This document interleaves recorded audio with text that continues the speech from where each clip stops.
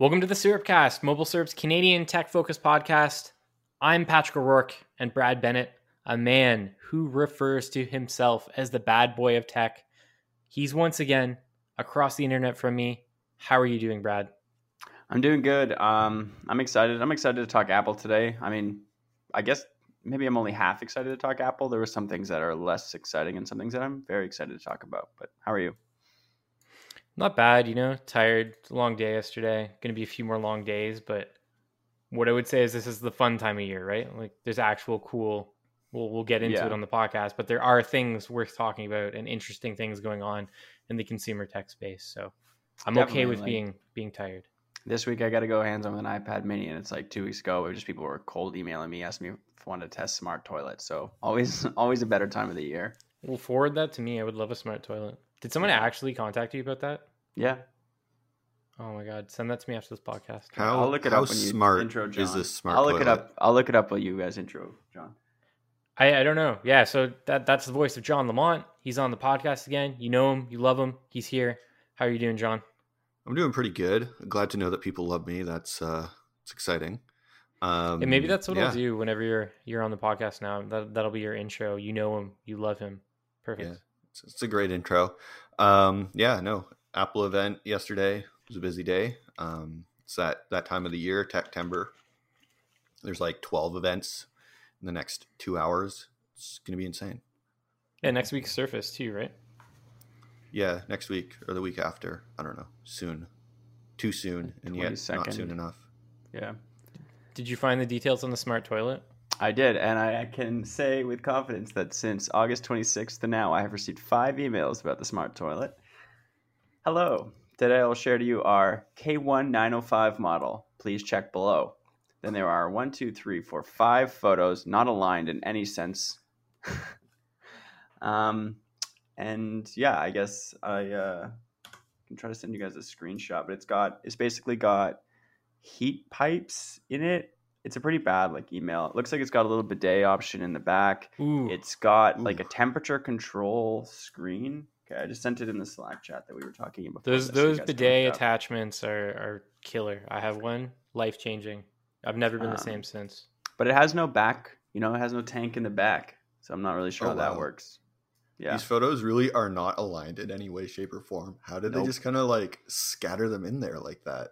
I don't know. It's different incredible. Sizes, different shapes. Oh, this toilet looks crazy. I would totally do this if I didn't have to install it in my house and it was just magically there. But this is not a podcast about toilets. This is a podcast about all things Apple. Today, in this episode, we're going to be talking about the iPhone 13 series, the new iPad mini, the pretty boring iPad, and Apple Watch Series 7, and a few other things we'll throw in there as well. I think we're not going to be doing a full hottest news of the week segment, but Bennett, there was a few things that you wanted to quickly mention, right? Yeah, I figured there was a few things I should mention. I'm not even going to play the music this week, but just the election's coming up if you live in Canada. I'm assuming most of our readers do. It's coming up if you're if you're curious about each party's platforms related to sort of tech and telecom and that kind of stuff. Our new telecom reporter, Alyssa Tremblay, has got some great stuff on the site. So yeah, if you're, everyone should be voting. That's coming up on the 20th. And yeah, if you're looking to read about the tech side of things before you make your decision, we've got some coverage that I think is pretty informative. I already voted. I did early voting. It was on the 13th for me, and I missed it. I also already voted. I got in on that mail-in ballot. Ooh, wow. Yeah, same. I'm not looking. I was mad that I noticed that I missed the early because I did early last election. I was just in out 5 minutes. That's why I did it. I didn't want to be around large swaths of people in the middle of a pandemic. Yeah, but you have to. We vote. Everyone should vote. Anyway, moving on from that, unless you guys have any other voting related things. Nope. #vote. The other thing that I just had to throw in because I knew we all probably had something to say, but the Switch has Bluetooth for Bluetooth headphones now. It's been there the whole time. Nintendo just refused to turn it on, and now it does. How do you feel? It's the most classic Nintendo thing ever to add this to my favorite video game console of all time 5 years after it comes out, when it feels like they could have just flipped a switch. On 8 o'clock of an Apple day. 8 o'clock at night Eastern. It was perplexing to say the least. absolutely stupendous, incredible. I haven't tried it yet. I'm glad it's here. Like, I'm hyped about that. That's sick. I don't know. I don't have anything else to say about it other than I do not understand why it took this long. My understanding with the Switch Bluetooth was that the Joy-Cons are also using Bluetooth. Yes. And so they had avoided for so long adding audio Bluetooth because they didn't want to conflict with the Joy-Con system or something like that. I don't know if So it that's took 5 years accurate. to figure that out. Yeah. Complex. Yeah. It shouldn't have, but Yeah. that was always my understanding, was there was something going on there and they didn't want to, I don't know, potentially jeopardize Could be, yeah. the Either way. performance or something. I'm happy. The last time I took my Switch on a plane was like a work event before the pandemic in that lifetime. Different Brad, different time. And I had to play it with airport earbuds, the ones that have like, they're basically just two speakers that sort of rest gently in your ears covered in foam. And the foam pads come off midway through using them every time. Those ones. They cost about $4, but at the airport you pay about $7 to $14. I'm happy that we're on Bluetooth now. Happy to never. I had one of those like wireless things that like plugs into the bottom. Yeah, I think it was called Airfly. Yeah, I still have it. We should burn it now. Just set it on fire. Throw it out the window. It's over now. Airfly. Yeah. But yeah, let's get into the iPhone 13 and the iPhone 13 mini. There's also the iPhone 13 Pro and the iPhone 13 Pro Max. We'll talk about those later. I think generally speaking, these phones were the same as last year, right? There's not anything incredibly notable about them. One, across the whole lineup, there's a smaller notch. There is the A15 Bionic chip. We expected that. There's always going to be a faster processor every single year in an Apple smartphone. Storage on the base level iPhone 13 and iPhone 13 mini starts at 128 gigs, which I think is a smart move by Apple, but also, again, long overdue. Yeah. The camera systems are marginally improved, slightly better wide angle camera, slightly better ultra wide camera. Again, like, you can't really take Apple's claims for this. Like, you gotta go try it. So I haven't got my hands on them yet. That's something that I'm hoping to do. And then there's also battery life improvements, which I think is a big thing for the mini. That was one of the concerns with the iPhone 12 mini. I think it's also worth noting that this is probably the last time that we're going to see a mini smartphone. At least that's what rumors indicate. But generally, go ahead. I'm passionate about the mini, so I just wanted to jump in and say, how sure are we? Because the rumors said a lot of things. The rumors did say a lot of things. Good point, John. They did. They could be I know wrong. We're going to get into the rumors later, but yeah, we'll talk about it later. But they could be wrong. I think what a lot of different rumors have indicated is the iPhone mini is just not selling as well as Apple hoped it would, and that demand for small phones that we see like in comment sections on Twitter all over the place maybe isn't as big as even we thought it was. You know what I mean? Yeah. It's a tough world because like, I've been using the Pixel 4a 5G, which I think you use a lot too, John, and it's great. Mm-hmm. The size is really nice in my hand, and I think the mini is even smaller. But like, I've been noticing it as a smaller phone compared to what I'm used to, and I'm really enjoying that. Maybe if they can like solve the battery issue with this like new, an extra hour and a half or hour of battery life this year, people will like it more. People that liked it seem to really like it. Maybe the better battery will sway a few more people. I know someone who's planning to buy it simply because of the battery life improvement. They're waiting for that, and now that it's there, they said that like when this launches, it's going to be a day one purchase for them. Cool. Yeah. I like the mini. I like the idea of the mini, but when I think back, my like favorite iPhone ever was a 7 Plus. So I think I just like the bigger ones. I don't know, and it's not very logical. There's no real logical reason, but just the heft is nice. Maybe. I was waiting for the iPhone 13 mini as well.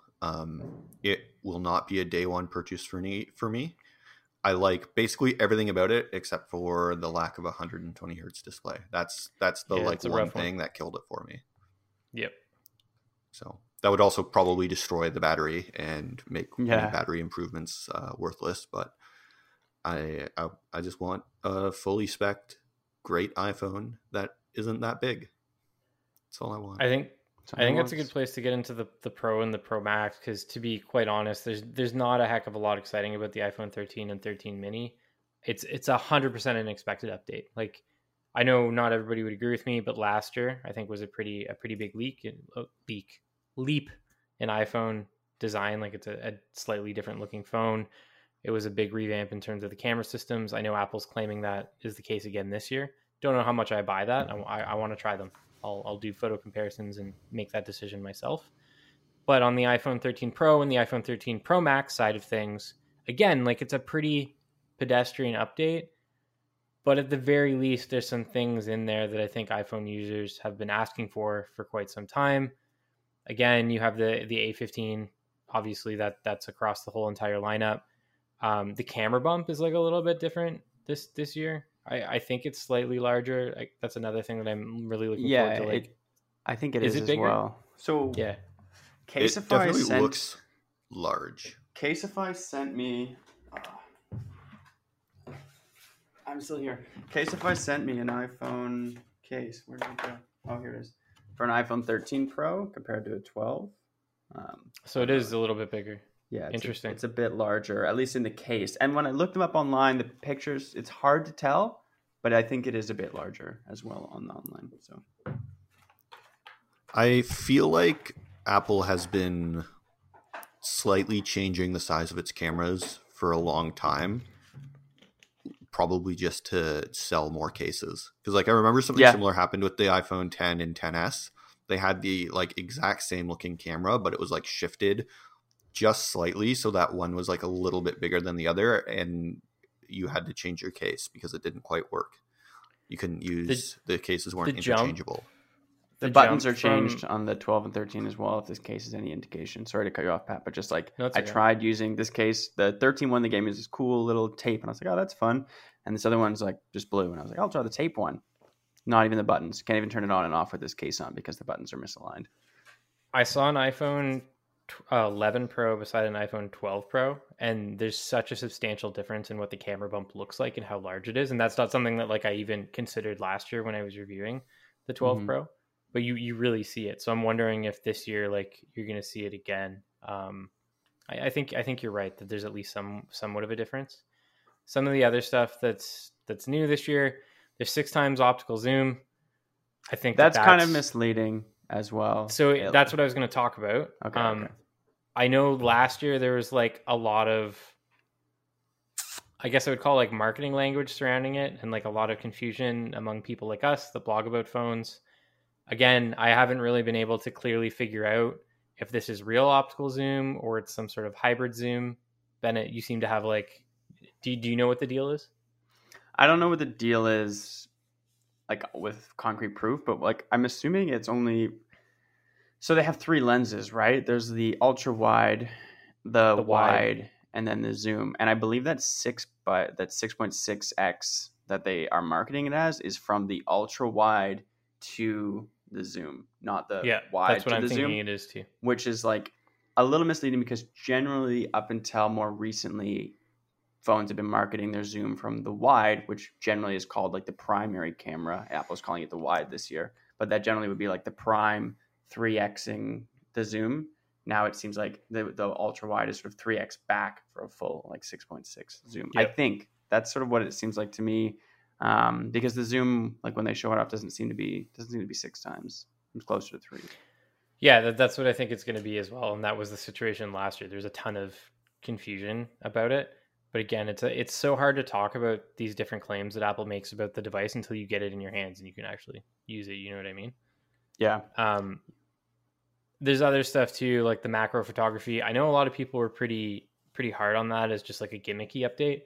But as someone who likes to take photos like that, where things are super close up, I'm looking forward to it. I know it's another example of a feature that's been available on Android phones forever, like a lot of different Android phones. Yeah, it's not Apple playing catch up, right? Yeah, exactly. It's not something I use a lot, but there have been instances where I've been, like, happy that I had it, and I was like, oh wow, that's, like, macro shot turns are really cool. Like, one time I was at this garden place and I had a OnePlus 7T. It was like the Amazon headquarters in Seattle. I was like, and the whole thing is like a giant greenhouse inside. It had this, like, Venus flytrap display, and, like, I don't know if you know this, but in real life, Venus flytraps are, like, tiny, like very tiny. And I just got like this I amazing have- macro shot. You have one? Do you have one? I have a Really? Venus flytrap in my kitchen that Is I it feed tiny? flies to. It's a very, very tiny Venus flytrap. Yeah. It's like this big. It's only got like a couple things growing out of it. Yeah, but there was like a big sort of pot full of them, and I got this like great macro shot. So it's like it's not something I'm using every day because I'm not taking macro shots. But when you want to get it, having the versatility of being able to drop down to macro mode is really cool. And doing the slow mo recording in macro that the iPhone talked about just seems like, I mean, it's one of the it's super niche, but like if you're I don't know if you're like vlogging on the iPhone or something, which you could kind of do really well now because it just gives you so many different like variations to film. You know what I mean? Like you can do Yep. zoom, wide, ultra wide, macro, slow mo, time lapse. Like you just are able to like vary it so easily with just having like one simple device with one lens setup that it's kind of crazy. You know, not for everyone, but in those instances, it'll be really useful. Apple also makes like similar claims regarding camera improvements with the 13 Pro and the 13 Pro Max. Again, like I really think that this is going to be an incremental camera improvement year and that Apple's hyping this up, but I got to try it. I'm going to do photo comparisons and see if any of these claims are true. But they say that the behind the scenes on a very technical level that we won't get into right now on the podcast, it's been entirely reworked. Who knows if that's true? We'll see when I sit down and use it. The other thing on the photography and video side of things is the new cinematic mode. For me, like it looks cool in videos. Again, like I think it looks pretty fake. Like it's too much for me, like that effect. It's a little slow. Yeah. Yeah, and it seems slow, but for the average iPhone user, I think it's something that they might find cool, if that makes sense. But it's one of those features that's certainly not for me personally. I think it'll be able to add a lot of like dramatic effect to things like TikToks or things that are sort of more comical and true. more like heightened sort of camera use within them. It's a little less nuanced than like a a Hollywood movie, and I think that it will serve it well there. The one thing I noticed about it too is apparently it's only 1080p, which is kind of whatever, but weird to see. Were you about to say something, 1080p 30 too, isn't it? John? That's fine. You would want it to be 30 if you're filming something more cinematic. Yeah. But yeah, still weird. Yeah, it seemed like watching the demos, obviously you can only figure out so much from the demos compared to trying it out for yourself. But the cinematic mode, that most of the stuff they showed off, some of it, I was like, oh, that looks kind of neat. But the rest of it was like, this either very obviously looks fake or something looks off about it, which tells me that it's like not 100% real. So it was just like really weird watching that demo. I kind of expected Apple being Apple for a feature like that to have a lot more polish than what it did. Yep. So I was almost kind of disappointed, I would say, in what the cinematic mode is. I don't think that means that it will get any less use. Like Brad, I do think it'll see a kind of big use in maybe TikToks and that kind of blogger sphere. But beyond that, like I highly, highly doubt that any actual movie film person is going to make a movie with an iPhone in cinematic mode. Like I just don't see that happening. I agree. And then I guess the last thing that's worth talking about with the Pro and the Pro Max before we get into like some of the things that we didn't see is the fact that it features 120 hertz display. That's been rumored like for 3 years now with the iPhone. I think the speculation was that like Apple couldn't get it to work without it affecting battery life considerably. Who knows what happened, but they have. Again, this it's is the Apple variable playing... rate stuff Yeah, I'm assuming it's the variable rate stuff that allowed them to keep the battery life the same. It's how OnePlus is. Which like I was going to mention, this is again Apple taking something that an Android manufacturer, at least as far as I'm concerned, Samsung in this case, pretty firmly established. And I was hoping they'd build on it in a meaningful way. Maybe they have, but from what I saw during the presentation, like, and don't get me wrong, like I'm happy that this is here. It's long overdue. Like these phones cost a crap ton of money and they need a feature like this. Like they just do. Like there's no other way to say it. But it didn't seem like Apple improved the concept of 120 hertz refresh rate in any way over like a key Android competitor like Samsung, for example.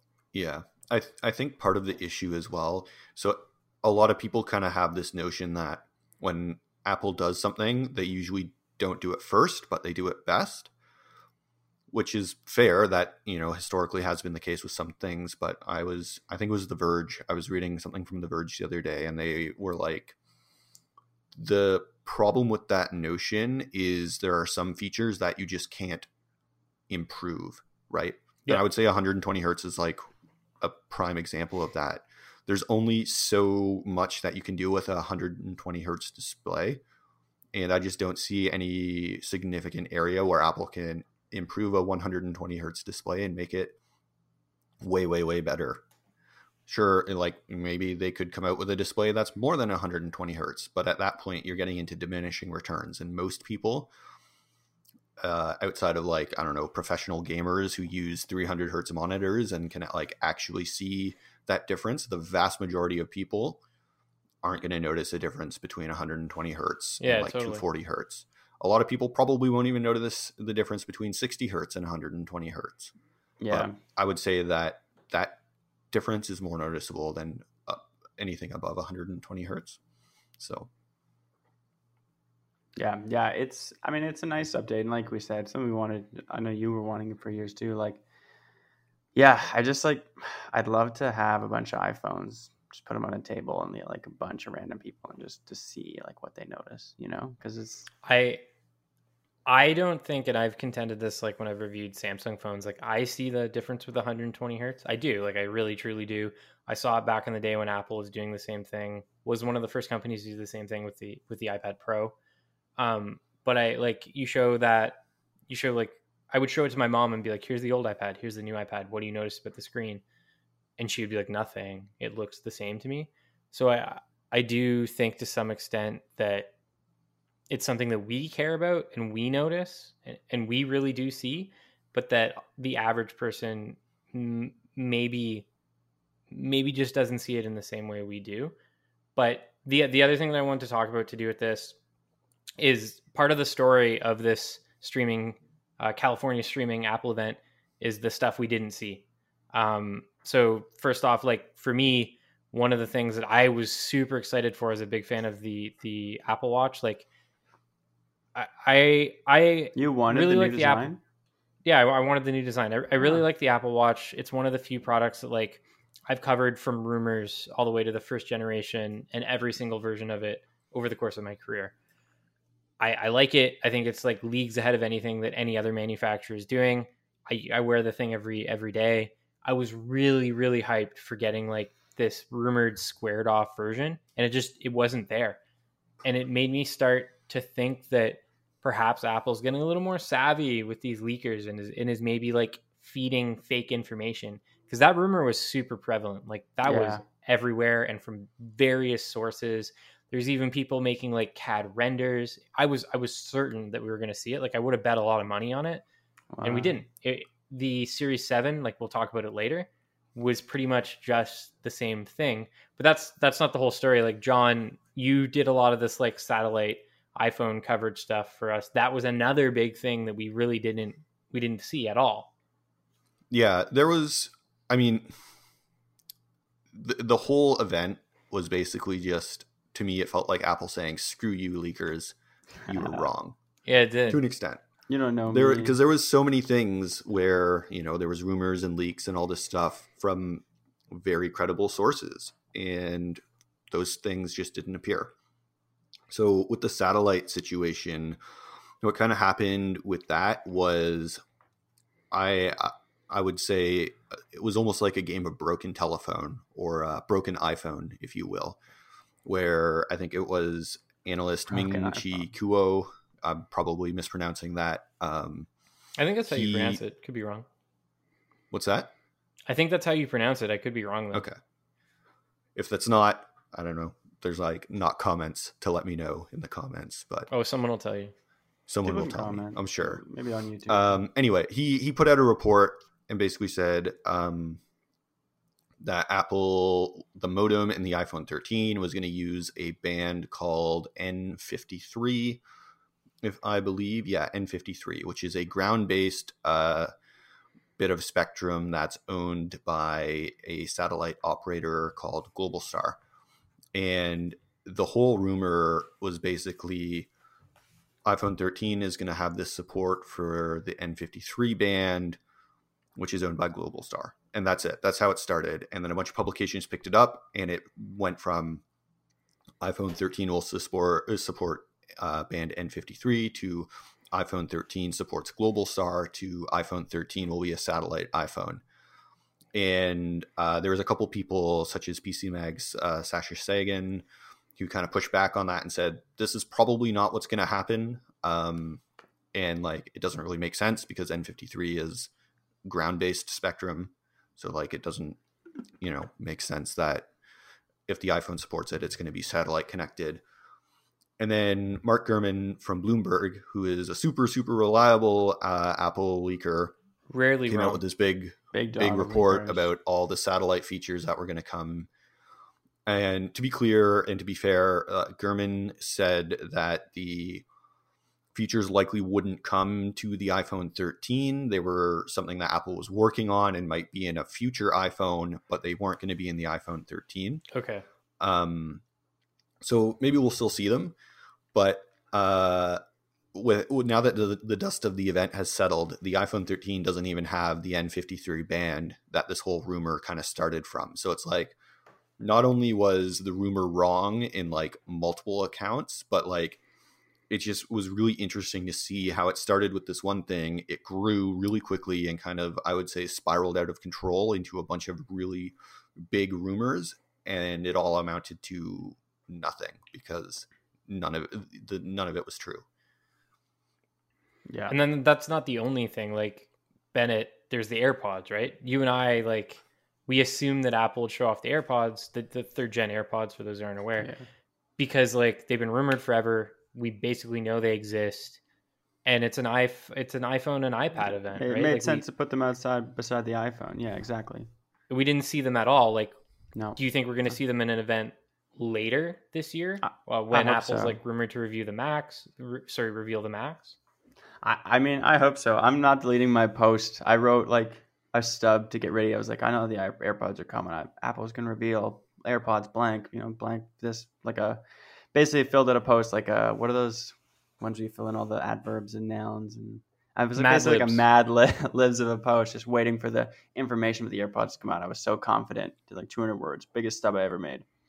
No AirPods. Didn't get to put it up. So saving that post based on the rumors and hoping that down the line it'll come back. But yeah, I don't know. There seemed like huge rumors, like you said with the watch, like it just seems so logical and so set in stone, and everybody seemed to be talking about it. We all fell victim to it. Just another thing, kind of off the side of that. I'm sad that they're not here, but anyway, I'm happy the new iPad's here. But off the side of that is Gurman was saying that this was going. I think he said like in a tweet, he was just said like iPhone Apple Watch event or iPhone AirPods event September, and then like later on iPad and Mac event. And even that was wrong because this was an iPhone, Apple Watch, and iPad event. Although maybe they'll revamp the iPad Air or Pro again in the fall, like later in the fall. But yeah, he seemed way off base because it was not ready for the iPad news at all. I'm happy that it happened, but I was not ready. Yeah, I could see that being the case because the iPads they talked about at this event were, I guess you could say, the consumer iPads. It's like almost the ones like that are just aimed at regular average people, whereas maybe the other iPads that we'll see at the other iPad Mac event will be like the iPad Pro revamp or something. That's probably a good place to do a quick ad break before we jump into talking about the iPad Mini and the iPad. To me, like, those are the devices, not the devices. The iPad Mini was in some ways more exciting than the iPhone 13. So we'll get into that in a couple seconds. All right, Bennett, you wrote the iPad Mini post. You also wrote the iPad post. The iPad is boring as hell. There's nothing interesting about it. I reviewed one last year and was like, this thing's fine. Like, if you need an iPad for your kids, it's the pandemic. They need a computer of some sort. They really want an iPad. Sure, get this bad boy, but it's boring. The design is the same thing that we've seen for like half a decade at this point. This year's iPad is the same longer, thing. Dude. It's like the same iPad as forever. Like they just made it a little bigger, but this is like Looks the same as the iPad Air. That was the second iPad that ever come out. Just with a new processor, which, okay, sure, like throwing the old parts in that thing, but And it's the a iPad little Mini, bigger. Is it a little bigger actually? Yeah, a few years ago they just bumped it up like an inch or something. It used to be like 9 something, now it's like 10 something. I'm pretty sure, but even that happened a few years ago. I'm pretty sure because I have both. I have like an older one that's the original iPad size, and then a newer one that's a little bit bigger, but you don't really notice the difference. But when they came out with the was... keyboards, the Mini just got bigger for the first time yesterday. But the Mini was exciting, right? Like the Mini was probably, definitely. Like, do you talk about that? Tell us like what the deal is with the Mini, like USB-C. No, I don't want to talk about the Mini. Let's talk about the boring iPad. No, I'm kidding. I don't want to talk about that one at all. I know you don't. You're pushing me away. Yeah, basically the Mini is, think of it more as a mini iPad Air. That's the way I've been describing it to everyone. Okay. Works with the new Apple Pencil 2. That's the Apple Pencil that magnetizes to the side of your iPad to charge. It has less latency. It has the iPad itself has a colorful and squared off design, very reminiscent of the iPad Air, although they are different colors for them. I think they're all different colors, except for maybe the black or white versions. And then it's also got the A15 Bionic chipset, so same chipset that's in the new iPhone, sort of the cutting edge for mobile chips in iPhones and iPads, I guess. We're expecting it to be snappy, as with the base level iPad only got an A13 Bionic, so probably fast, but not as fast. And the biggest, most important change, a USB-C port. Should we clap? Should we cheer? Yeah, let's clap. I would USB-C. bet that the iPad Mini, and I would love to see this like through benchmarks, I would bet it's probably the most powerful iPad that Apple's ever released because it has the A15 and it has such a smaller screen. I'm guessing. No, I don't think it would beat the Pro with the M1 chip. You think so? Oh, yeah. I don't think it could. Yeah. You're right. You're right. I totally forgot that the Pro has the M1. Yeah. It might be more I was going to be on board with you. I take that back. Yeah. It's that M1, man. It's too strong. Yeah. I forgot about that. I was sad. The Mini. I would buy a Mini with an M1, to be honest. I want that now.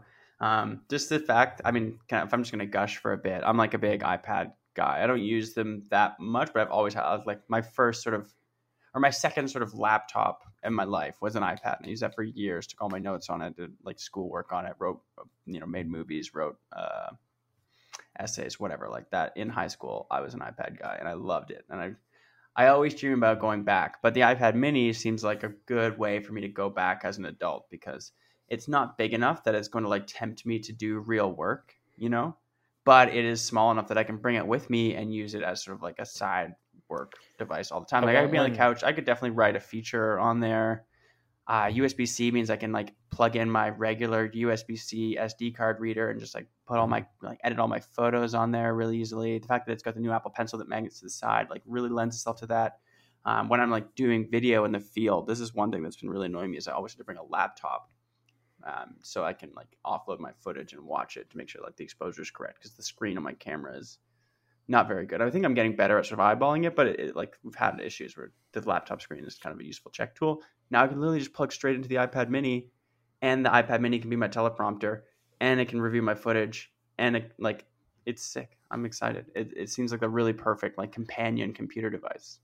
I want one so bad, and it's gonna take like everything in my power not to purchase one because it'd be stupid, right? Like I have so many iPads, like I do not need an iPad Mini. There's absolutely no way, but I think if I were to recommend an iPad to someone, at least right now, like it used to be the iPad Air. That was the one that I would be like, if you want a high-end iPad and you like care about design and stuff like that, I would say the iPad Air. Now I would be like, in some ways, almost leaning towards the Mini to some extent. Definitely. Like, there's one other thing I was going to say about it.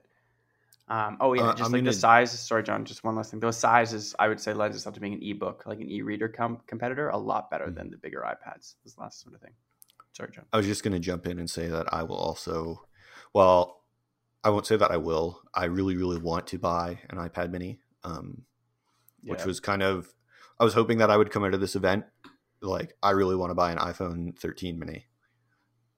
You Apple needed that did not sell me an iPhone 13 Mini. They sold me an iPad Mini for sure. Yeah. I would say there's a very high likelihood that I will own an iPad Mini in the near future. Yeah, it seems like the Apple tablet to get, and like it's giving me huge Nexus 7 vibes. Like it's just bringing me back. I want it. actually a fun anecdote. Like the OG, like the original iPad Mini was, Yeah. I think it might have been the first Apple device. No, I owned an iPhone 3GS at that time. But it was the first iPad that I ever bought. I like lined up in front of like a Best Buy or something like that You did the to line, buy it. yeah? Nice. It was like the year that it came out, which I have absolutely no idea what that was, like 2011 or 2012 or something. It was like the hot commodity because it was so much Oh, cheaper yeah. than the standard iPad. It was impossible to get. It's interesting so that it's they've cool made to that see hype switch behind over the years. it again. Sorry? It's interesting that we've seen that switch where the iPad Mini used to be the base model iPad, and now there is the iPad with the 10-inch screen and the Lightning connector and the old style design, which is basically at this point screaming, "I'm an iPad for education." And then the iPad Mini sort of starts the real sort of consumer iPad line. Although I still think a lot of people are better off buying that old one just simply because it's still fast. Yeah, big me too. screen, works well, media consumption device, and if you get that keyboard, even if you do see on-screen keyboard, you can do a little bit of work on it. Especially if My you don't favorite care about what part- your devices look like. My favorite part of the base iPad announcement was when Apple stopped and said, and for education, it's $30 cheaper. Like it was like Yeah. some big deal. Yeah. That really made me happy. Yeah. Well, I think a lot of it is probably like school boards buying them in bulk and stuff like that. Yeah, for sure. Like That's when another I was, thing. I would love to see stats on that, particularly in Canada. Well, we'll never get that, but I would love to see how frequently that actually happens, at least in Canada. Like I know that I've seen stories about like California school boards buying like bazillions of iPads. I would really like to know if that's a common thing in I think Canada. my mom's school, my mom's a vice principal, and I think her school, which is in like rural Ontario, has Okay. like 2 or 3 iPad carts. My high school had 2 iPad carts when I Interesting. went there like 10 years Hmm. ago, which is crazy. So, you know, like I don't think it's not like every student gets an iPad, but it's like, well, They have I think some. that changed quite a bit within the pandemic, to be honest, but a lot of that was Chromebooks just simply because they were a little cheaper. But I think there always are some iPads roaming around. And when I was in the Apple briefing yesterday, they mentioned that I was like, you know, do you think we'll ever see the original iPad go to the USB-C port now that the entire iPad lineup is USB-C except for this one? And they were saying maybe. Well, they didn't say maybe. They said blah, blah, blah, mislead. But essentially the answer seemed to be that, what am I trying to say? That education, like the accessories that they use for education and those like carts are very expensive with all like the lightning ports for charging, like all of That them, makes they sense. can all like charge and sync together. And it just seemed like that education system will probably still be on that port for another like 3 or 4 years if I had to guess. So maybe they are making the smarter move. That being said, if they could do one with a lightning port and with a USB-C port to appease both education and like regular consumers would probably be a move that I would like to see them make. That makes a lot of sense, actually, if you think about the Microsoft Surface Pro line, which has had the same design for years. And the reason why is because businesses buy them in bulk and then expect all their accessories and everything to work with all of them. So for the next few years to come. Yeah. John, you're kind of the same age as me. Did you ever have like iPad carts and stuff like that in your high school? No, we did have a laptop cart, which I remember fondly because I only ever got to use it once in one class. We had it, and there was like several of them at the school, but only one class that I was in ever like took out the laptop cart for a class. And my vice principal accused me of stealing one of the laptops because he didn't know that I had an Android tablet that I had brought from home. So I had been using that. I didn't even sign out one of the laptops. Yeah. But apparently one of the laptops had gone missing. And so he accused me of stealing it. And I was like, John's always got those tech devices in the halls. Lock them up. It was a weird tablet too. It was some like Lenovo tablet running Honeycomb Android 3.0. I'm so old that my school whatever didn't it was. even have like laptops. We just had a computer lab that you like went to. And Yeah, we had never those. went to it. Yeah, for we any had those purpose. too. My elementary school, this is getting a little off topic. My elementary school classroom, it was such a small school that grades 7 and 8 were in the same class. So I was in this room for 2 years, and it was also the computer lab. So at some points there'd be like 4 grades in there, just like 2 different grades using computer lab, and then 7 and 8 just doing regular classwork. That's hectic. Yeah, it was quite a time. Okay, let's talk about the Apple Watch Series 7. There's not a heck of a lot to go over with this. Again, like I was hyped for this. I thought it was going to be sick. It was not the redesign we were hoping for. The colors are fun. Sorry? like I said, the new colors are fun. There are a Yeah, lot of the colors in colors the are base fun. model I'm at Apple Watch this year, and I think people will like that. The colors are fun. The new green's kind of neat. But in terms of new features, what we have is a slightly more curved design, a bigger display, and that's part of why Apple is justifying the fact that, and I think that this is the case. I can't 100% confirm it. That with WatchOS 8, the new like swipe typing thing, that's only available on the Series 7 and not older Apple Watches, as far as I know. And they're saying because the screen is bigger. Obviously, that's not really like 100% honest statement, because I'm sure you could use the swipe typing on an older Apple Watch. It's justification. It's just not very good justification. Yeah. Yes. It seems really silly to me because yes, the screen is bigger, but it's like not that much bigger. No, it's like a few millimeters. And on top of that, like swipe typing on anything that small is a nightmare. Typing in general on anything that small is a nightmare. So I don't think it's the big standout feature they think it is. That's it. But like as someone who like does send text messages occasionally when I'm like riding my bike or something to people, the ability to actually swipe type, like I'm not going to do it a lot. I'm not going to write a lot, but the ability to not just use canned responses and be able to actually type, I am looking forward to being able to do that. Some of the other new things we have are like IP6X dust resistance, and the fact that the Apple Watch Series 7 comes in at 41 millimeters and 45 millimeters, which is 1 millimeter bigger than the two previous versions. Watch bands still work with the old version. That's not something that's going to change. But generally speaking, like I don't even have much more to say about this. Like this is the most pedestrian update we've seen with the Apple Watch line since probably the Apple Watch 2 to the 3. Like the 6 for me was a huge leap because you have that always on display. That was always for me the missing link. That was the 5. That was the 5. Was it the 5 that got the always on? I believe it came to the 5 and the 6 was a bit pedestrian last year as well. But yeah, I think that was the 5. But the 6 I think got a new chip at the very least, because then they also did the SE at the same time, and then the SE still has the same chip too. Yeah, there's no chip update this year. Oh, really? But that's fine though. I don't think I have a 6 and I don't find it slow at all. I mean, it's fine. That being said, just what Pat's looking that up you're right. Series typing, 5, the typing thing is whatever. But to be honest, whenever I'm using my Apple Watch, I don't have it on now because I'm using Android, but just being able to talk to it, I find that still just too cool. You know, it's like 007 comes out and I'm just like, look over my shoulder. I never do that. I'll get the bread. I never do it. Always. I love talking to it. When someone calls me and I get the opportunity to answer it on the Apple Watch and just talk to it, I'll be that guy because I just feel like a vintage spy, and I love it. I almost wonder if the Apple Watch hasn't stagnated a bit in recent years because there's virtually no competition on the Android side. Like Samsung has several watches, but literally nothing on the Android side in terms of smartwatches comes even close to what Apple's doing with the Apple Watch. And so I wonder if that might be part of why Apple has kind of stagnated and been like, yeah, we're going to just put out really small updates because why invest the money in making your product significantly better when it's already miles ahead of the competition? There's no competition. Like the closest thing for me would be like a Fitbit. And even then it's not really to some extent the same audience or the same build quality or even like the same price range in most cases. There's just like, I'm glad that they're continuing with the Apple Watch because I truly do like it. Like I wear one every day, but as a Series 6 owner, I have no reason to update to the Series 7. And even you could make that argument that like, there's no reason to update from the Series 5 to the Series 6, right?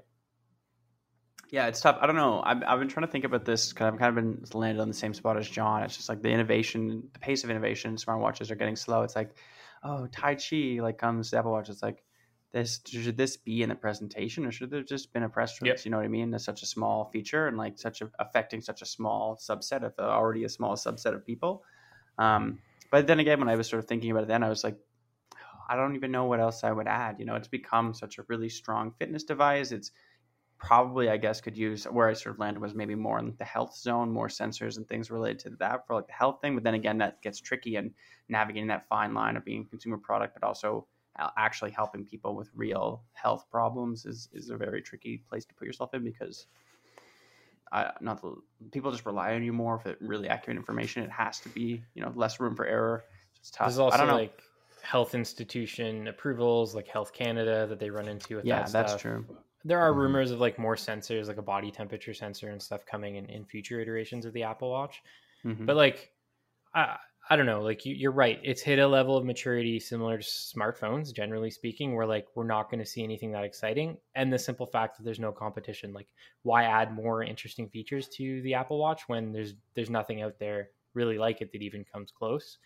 But I think aren't even any good ideas to steal from. Yeah, One thing to say, that faster charging. This one is faster charging, so 33% faster charging, which is, if there's one thing I would ask for in the Apple Watch, would be better battery life and faster charging. So we got half that. Something, I guess. Yeah, that is nice. The other thing I was going to say is, and well, we already talked about, rumors and, don't trust everything you read, but there are a lot of rumors about there being some sort of Pixel Watch. I mean, there's been rumors about the Pixel Watch for years. I'd love to see that. Same. So if a Pixel Watch happened and if it was good, do you think that it might give the Apple Watch Series 7 a run for its money and maybe push Apple to do something a little bit more out there with the Series 8? The first one won't. That's the second one will. That's what I would say. Like first run Google products, as someone who reviewed like the first Pixel back in the day, they always have like a ton of issues. They don't really live up to sometimes unrealistic and lofty expectations. But I would say that the second one typically does. So maybe the first one will like make Apple kind of like look behind itself and be like, oh crap, this thing could be good in a couple of years. And then the second one will be like, oh yeah, we have to start doing stuff. And like, I want to see that. I want to see competition in that space. Like I would love for Google to come out swinging and like truly have interesting things with a potential Pixel Watch. Definitely. Yeah. And it'll be interesting to see if any company, whether it's Google or Samsung, will get a smartwatch to the level of the Apple Watch. Because one of the biggest selling points of the Apple Watch and, Apple products in general that I would argue is the ecosystem. And if you get an iPhone, you get an Apple Watch, you get an iPad, you get your AirPods, they all work really, really well together in a way that basically no other product on the market does. No other tech product on the market, at least. Samsung gives it a shot, but Galaxy Dex Watch is terrible. Yeah, they kind of like stick within their earbuds, tablet, phone, watch zone. They don't really have even the tablets. The tablets and the computers aren't really there as strongly, and even the earbuds I don't think are as integrated as AirPods with Apple products. There is a surprising amount of software to make Samsung tablets work nice with Windows. Like I was surprised by that's true. Particularly when I reviewed the Samsung Book earlier this year, laptop, whatever it was called. There's like it came with like 15 pre-installed apps that were all basically just for connecting various tablet features to the Windows ecosystem. Yeah, I mean, and you can integrate a Samsung phone with Windows quite heavily, like more than you can do other Android phones. But it's like, out of all of my friends, I have one friend who's like remotely techie who I had to push even quite heavily to connect his Android phone to his PC just so we could get like messages and photos and those other notifications coming through. I don't know if I'm assuming you've set that up at one point or another. You know what I'm talking about? Yeah, I've Your set it phone up. companion. I do not use it on a regular basis. Exactly. It's not the same, as much as other companies would try. It'll take, back to sort of the root of this question, which is like if the Pixel Watch will compete with the Apple Watch, it will take a few iterations to like develop that ecosystem that I think is so important for Apple products. Because once you're in, you don't want to leave. And nobody else has that. Anyway, that's all I got to say on that.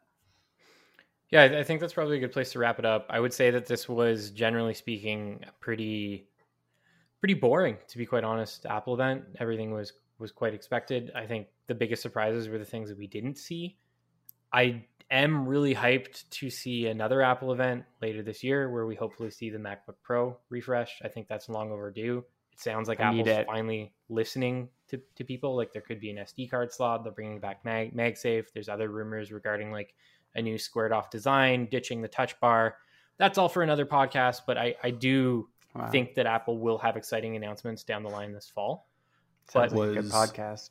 Was the Apple event boring because the announcements were bad, or was it boring because everybody was hyped by the rumors and the announcements didn't live up to the rumors? The latter. The latter is precisely why, right? And I think this is one of the first times, well, at least the first times that I can remember in quite some time, where the rumors like not all rumors are right? Like we report on them, we try to use our best judgment about regarding what's accurate and what's not, probably. But in this case, like this is the first time I've seen a big difference between what we expected to see and what we actually saw. Yeah, that'll be my last word on it. Let's very quickly talk about the games that we've been playing over the last little bit.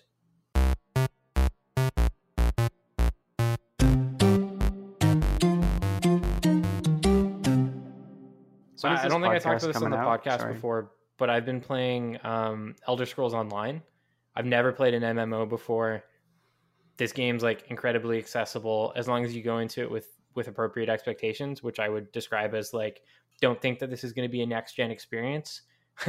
Assume that it's going to be like playing Morrowind or Skyrim, stripped down a little bit, but online with other people. Been playing it a ton with my brother, and I've actually had a lot of fun with it. Super accessible, very simple combat system, very simple leveling system. Most of the game's world is open to you as soon as you start playing. Enemies level with you, which I think makes a big difference in terms of just making the game easier for the average person to pick up and play.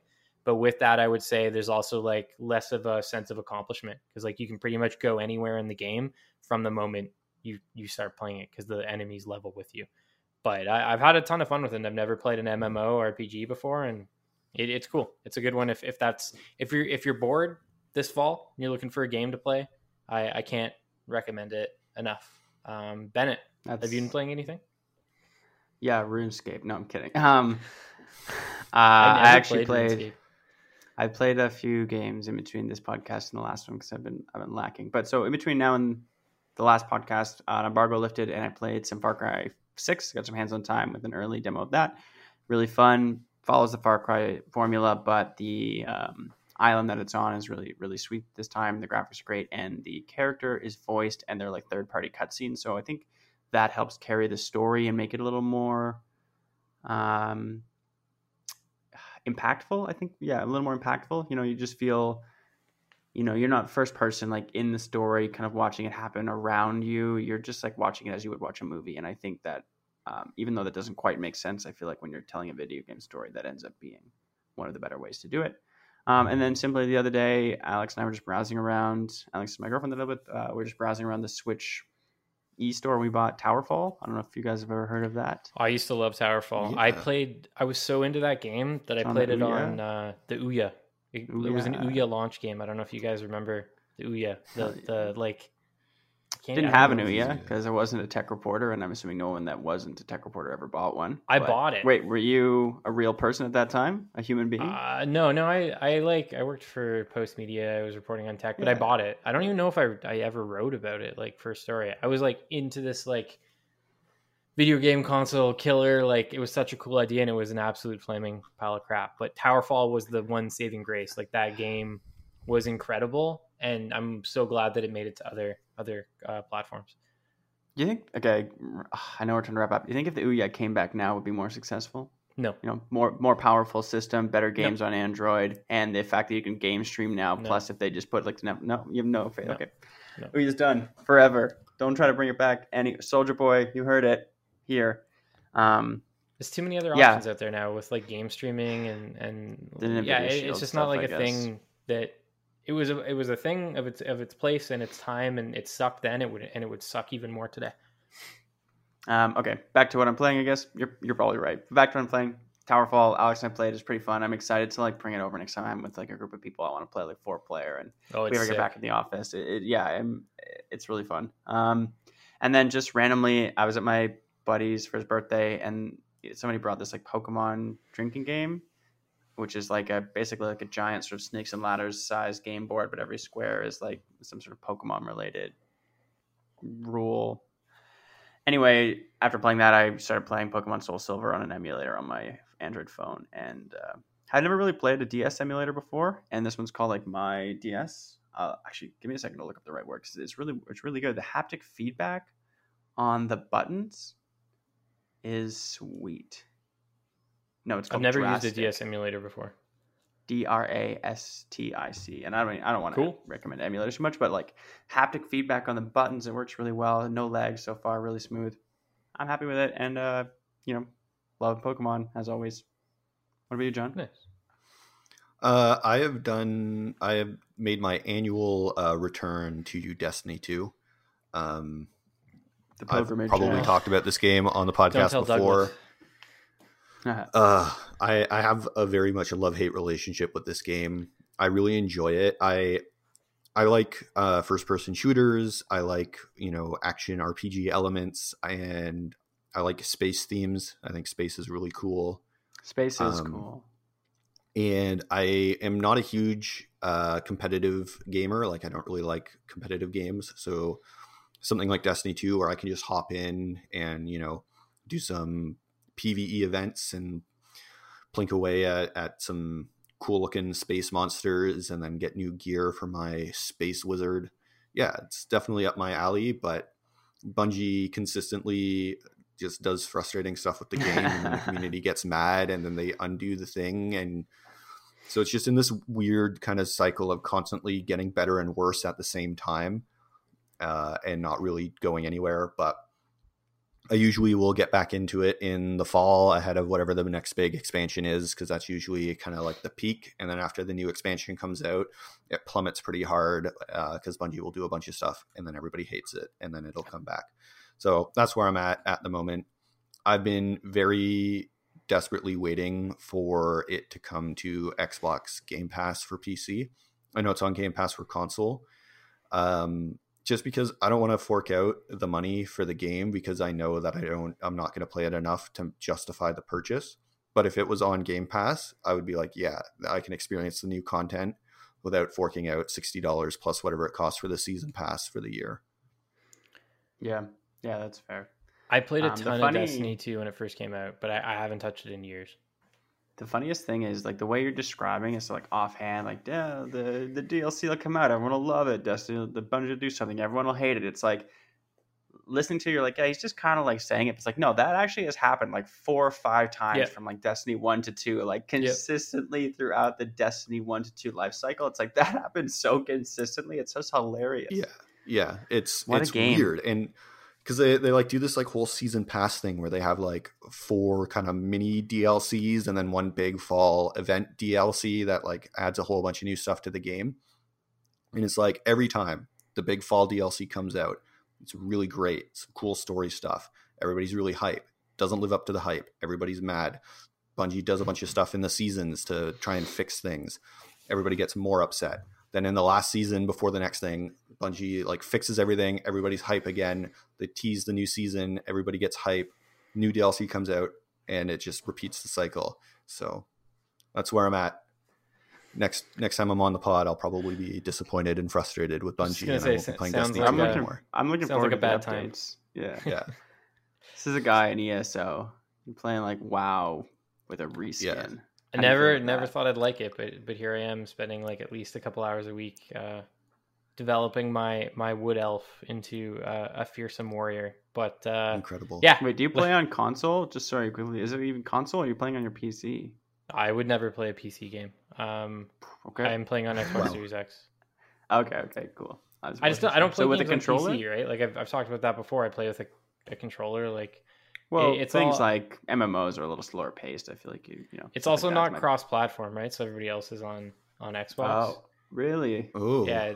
I could say so many like interesting anecdotes that we do not have time for, from like walking into a town with like a bazillion people in it and one guy just like standing on a tree stump making fun of every single person that walks past him, to like people just screaming at me in the middle of a mission that I'm not even like in their party, because there's proximity voice chat in the game.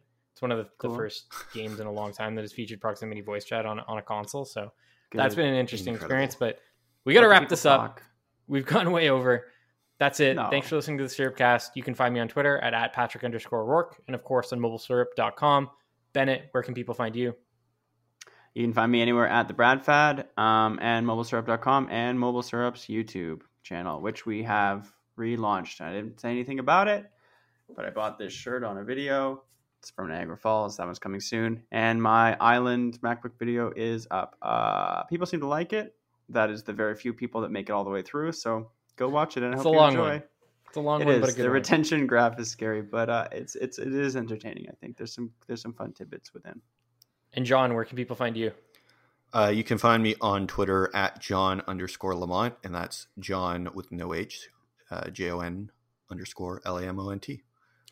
And of course on the website, mobilesyrup.com.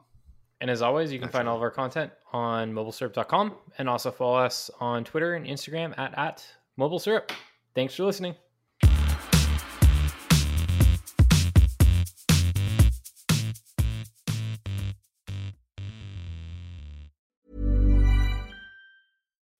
Spring? Is that you? Warmer temps mean new Allbirds styles. Meet the Super Light Collection, the lightest ever shoes from Allbirds, now in fresh colors. These must-have travel shoes have a lighter-than-air feel and barely their fit that made them the most packable shoes ever. That means more comfort and less baggage. Try the Super Light Tree Runner with a cushy foam midsole and breathable eucalyptus fiber upper. Plus, they're comfy right out of the box. So what can you do in a super light shoe? What can't you do is the better question. And because they're super packable, the real question is, where are you taking them? Experience how Allbirds redefines comfort. Visit allbirds.com and use code SUPER24 for a free pair of socks with a purchase of $48 or more. That's ALLBIRDS.com. Code SUPER24.